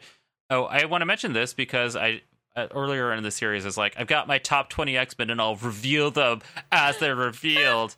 And we know that Jubilee's at number 2, Archangel's at number 3, Mr. Sinister's at number 4, and Wolverine's surprisingly at number 5. And it's only because those other characters are just fucking great. And Mystique ranks at number 16 for me on my top 20. So Cool. I do love some Mystique. I don't think we're going to find out who my number 1 is until like way later. I don't think I can't say who it is. But I won't. I'm sure you know who it is. I mean, it's Professor X, right? Professor X can fucking die in a fire. I'm so mad that Professor X fucking like died and fucking like went to heaven. Did you see that? I sent you like a clip of that. Like there's like a storyline where like Nightcrawler comes back from the dead and Wolverine's out like crying and like looking for Nightcrawler, and they find each other and like seriously look like they're fucking making out. And like before they get to that point, like fucking Xavier like talks to Nightcrawler. He's like, if you go back to life, you can never come back to heaven, Nightcrawler. And Wait, what is I this? don't All want dogs this. go to heaven? What the hell? I don't fucking if know. you turn the clock back, you can never go back to heaven. I know. And no. Anyways, so I'm just mad that Xavier. First of all, like I don't believe in that particular religion, and secondly, like fucking Xavier, all people gets to go to fucking. If heaven exists, Xavier is not fucking going there. I think we can Yeah. all agree on that. I know, like. He's a fucking asshole. He's like, no, I'm sorry, mate. I'm just going on a tangent. This We is talk unrelated. about this on every I'm episode, sorry. and if you want to know why we hate him so much, you can go back and listen to the beginning of the show. And It's ironic because we have a show about the X-Men, which is created by Xavier, and it's like Xavier is probably my least favorite character in the entire fucking Marvel universe. Like, I mean, honestly, I didn't used to have as much of a problem with him, and like I didn't used to get it, and then I like read more and more comics, and I was like, oh. yeah, I know. It's like whenever you're like team fucking Xavier or team Magneto, it's like you want to go team Magneto, even though he's like sort of a terrorist. Like he's fucking like Well, so is fighting Professor for X, his if right. you think about it. Like Magneto's at least like trying to save his people, and Xavier like withholds fucking information from his people and like will willingly put them at risk without telling them what is going on. I know. Like, anyway, we're anyway, way off topic. And we it's are. time for us to Fuck do Xavier. the best possible segment on this show, which is Wolverine Rich gets to date X-Men. Ryan. Yeah. Which is a segment called Wolverine Gets to Date Ryan. Oh my god, did that get its own theme song? Is it that official?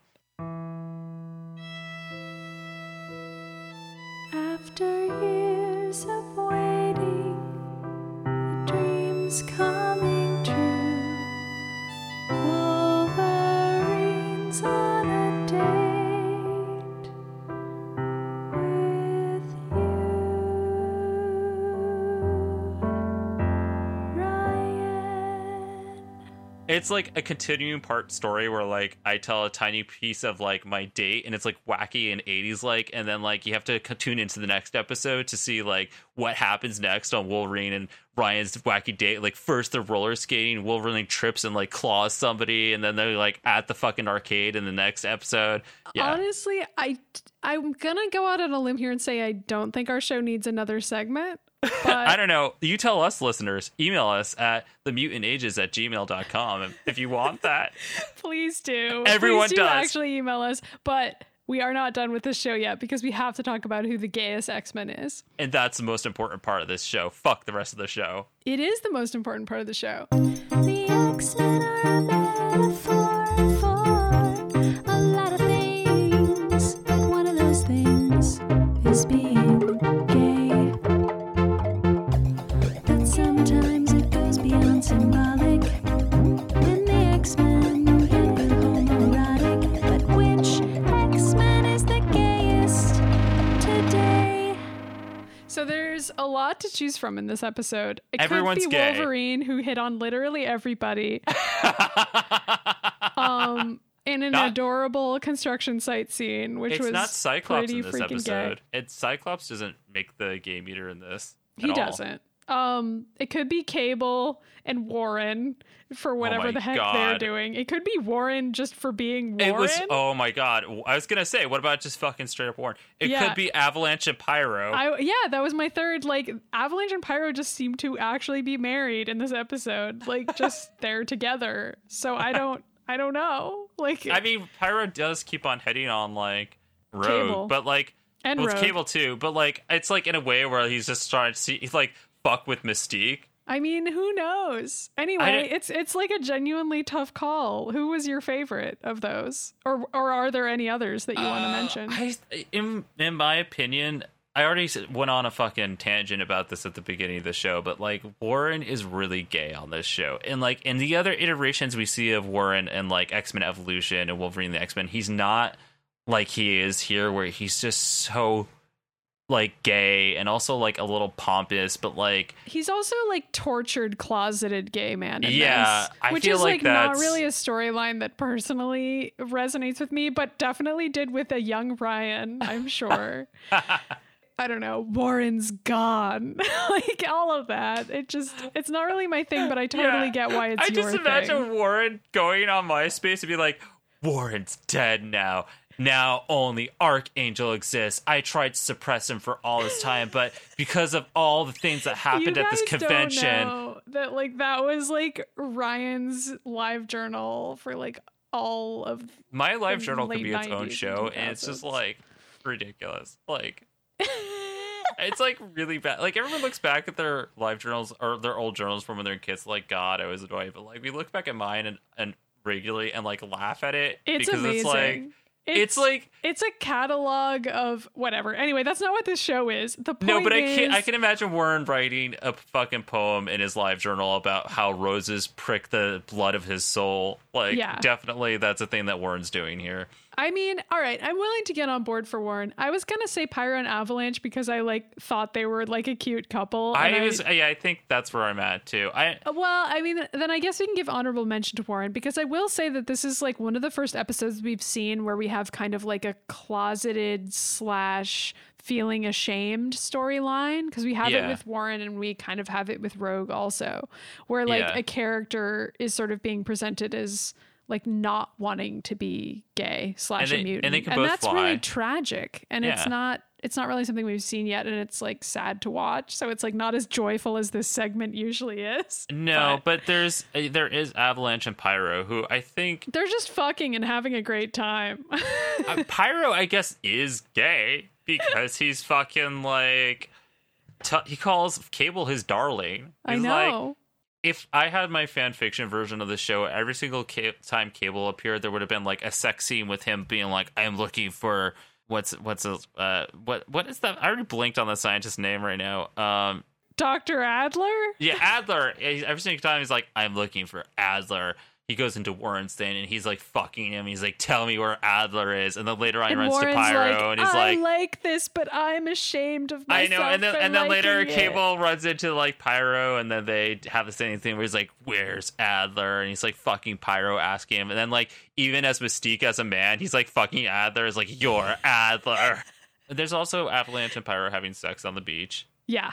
Which so really, this never entire actually episode happened. is actually just a porn that we've written. Wait, hold on. I was literally referencing like that scene where they like fight each other and talk about kidnapping Mystique, but I had already forgot. And then like Pyro's there was also like, let me dry off my costume first. And I was like, are you fucking kidding me, Pyro? Like, you have to dry off your costume before you guys can go do anything? Like, whatever. Oh, well, I guess he needs it for his powers, but like in my head, I had already forgotten that scene we talked about earlier where like they had sex on the beach didn't happen. Like I've already like and have clear, distinct memories of them like sitting around on the beach naked together, and I was like, that didn't happen. That wasn't in the episode. That was only like, in our version of the episode. Our version was better. Yeah. Finally, I do sort of give a shout out to Wolverine because like I just really love that scene where he was being an asshole and hitting on everyone while being like, it was amazing. It was like a scene that wasn't important to the episode, but was nonetheless amazing, hilarious, and like quintessential X-Men, where like everybody was just being themselves and it was perfect.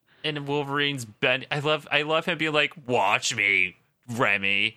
And like bends like, over and watch sticks out, Gumbo. I know, but he's like sticking his ass up while like doing whatever, and like Gambit is like being like, what the like, why are we doing this right now? Like the X-Men are amazing. I love Wolverine. Okay, so we're gonna say Pyro and Avalanche. They take the cake. Yep. They win. And we're gonna give a shout out to Warren. All right. Fair enough to me. To me, for me. Yeah, to you, Warren Worthington. Warren Worthington called me specifically and was like, Ryan, you better do a shout out to me and how our relationship, didn't my relationship mean something to you? I wrote about it on my live journal. Oh my god, dating Warren would be such a fucking chore. Yeah, anyway. I mean, ask Betsy. Psylocke knows. Anyway, we got to do reader mail. So first of all, we have a email from Gabrielle, and she actually emailed us before the last episode we recorded, and I was like, we'll record this on the next episode, but I didn't read it because like I forwarded it from a different account to our Mutant Ages account and thought it was this matters. Okay, the point is that I fucked up, and I'm sorry that I didn't read it, and it's on me, and I'm gonna read it now. And it's like, it's just a cute little note. This is, please never end this podcast. I love it more than life. You are both very funny. P.S. Maddie, please make a male song. And at that point, Maddie hadn't, but I did make a male song. Yeah. I mean, I'm it's glad really they're enjoying short. the show. It's just like me playing the X-Men theme really quickly. But I mean, it works for me. But thank you. I mean, you guys can email us, and you don't need to like have suggestions or anything. You can just tell us if you're enjoying the show. Like, that's always really good to read, and it's awesome. It makes me feel good because it makes us feel like we're doing something. So if you don't like the show, you can email us, and we'll probably still read that anyway. Honestly, yeah, if we start getting hate mail, we'll read it. But I think in general, if you like, if there's something you don't like about the show, I'm up for hearing about that, because like that honestly makes it better. Like, that's fine too. Like, yeah, for but example, like, if you it's don't like the constructive, fact that we have really long episodes. Yeah, you could say that, and we'll like work on making them shorter. I think like you can say things like that. That's a fair point. Like, constructive. I went to art school, guys. Like, you have to do constructive criticism. All right, so we have another email here, and it's entitled Colossus Stuff from Ray. Hi, Ray. Hey guys, great show this week. A couple of things about Colossus I think you might find interesting. First off, Rogue absorbed Colossus a number of times to absorb his powers, but most notably, they kissed once and there was no effect to either of them. Ooh. This went unexplained, because why not? He was seemingly killed during a fight with the Brood when they shot him with some sort of acid beam which corroded with his metal. Storm tried to dilute it and it stopped the acid eating him, but then he fell on a spike and died. And this is important because I didn't mention this. Lastly, in the Ultimates universe, he came out as gay. And I don't know why I did not mention that, because like that's important. Well, it was because, as we repeated like 60 times in the past episode, neither of us know a lot about Colossus or like are Colossus fans, really. No, but I read the Ultimates, and like I knew that Colossus came out as gay, and Nightcrawler was like, that's against God, and then they fought, even though Nightcrawler is clearly having sex with Wolverine. I really expected you to say, and then they fucked, which says a lot about what I expect of our show. I mean, that's also a lot about what the X-Men's about. And then he writes, also, you guys have an open invite to come over and watch X-Men. LOL. See you X time. Do you remember how on the last show we talked about how anybody who wanted us to come over and watch X-Men with them could? Yeah. And I guess you were Ray's like, coming Maddie, over. don't say that because we can't actually do that. And then I left it in the show anyway. Good times. Oh my god. Guys, we can't actually come over to your house and watch X-Men, but hopefully this show is good enough. It's pretty much the equivalent. Well, if we ever do a convention and we do like a live one of these, you can come over for that. Well, we've got some conventions that we might be planning to go to in the coming year, so maybe we can start doing little promos about those when they're coming up. Yeah, there's actually some right now that I'm trying to work out details with. So cool. But thank you for sending us emails. You can email us anything, like I said, and we'll read it on air. Yeah, definitely email us if you have like fun facts that we didn't cover in an episode, like Ray sent us about Colossus. That's super helpful and awesome. Yeah. And like in that case, like one of them was a fact I didn't know, and I just totally forgot to mention it on that episode. So, but more importantly, Rogue could totally be fucking Colossus. I mean, I guess so. Anyway, but Colossus is too busy trying to fuck Kitty, and Kitty's like, I mean, get Colossus away. just isn't interested, I guess. That's too bad. So you can follow our stuff. First of all, you can subscribe to The Mutant Ages on iTunes and on SoundCloud, Stitcher, all that whatever. fun jazz. And if you want to leave us reviews, always super helpful because it gets other people to like be like, hey, is this X-Men show worth listening to? And you're like, no. Yeah, please leave us reviews or a rating. And another cool thing you can do is tell your friends about our show. There's another podcast that I really love that's on hiatus right now that's called Explain the X-Men. And they do comic books and they go through the history of the X-Men comics. And they're really great, but they went on hiatus. And so a lot of people I have been reading have been looking for a new X-Men show. And if somebody brings it up to you, tell them to come listen to our show for now. I'm not saying I'm not saying convert to our show because as I said, I love it. Their podcast, but if you're looking for something to fill that gap, we're a show that's doing at least the cartoons. Also, we have other shows and a YouTube channel, and you can find all that stuff at atomicblueproductions.com, and you can follow us on Twitter. There's the Mutant Ages for this show, and I'm also on Twitter at Mitty Myers.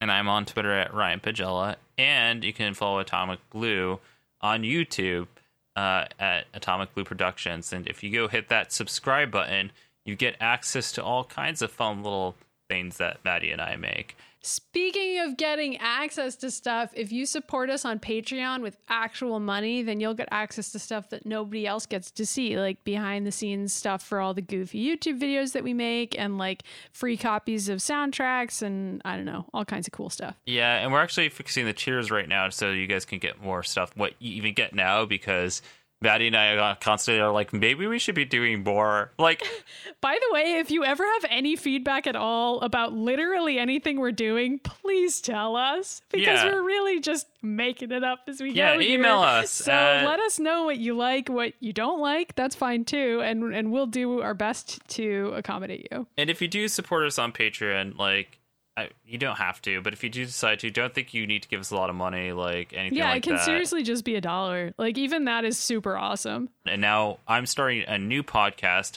that is hopefully, I think it's going to already be out by the time this one hits, but we have a new podcast called Warcraft Valley, which is me. I mean, I guess it's also worth noting that we both have full-time jobs and we're just doing this for fun.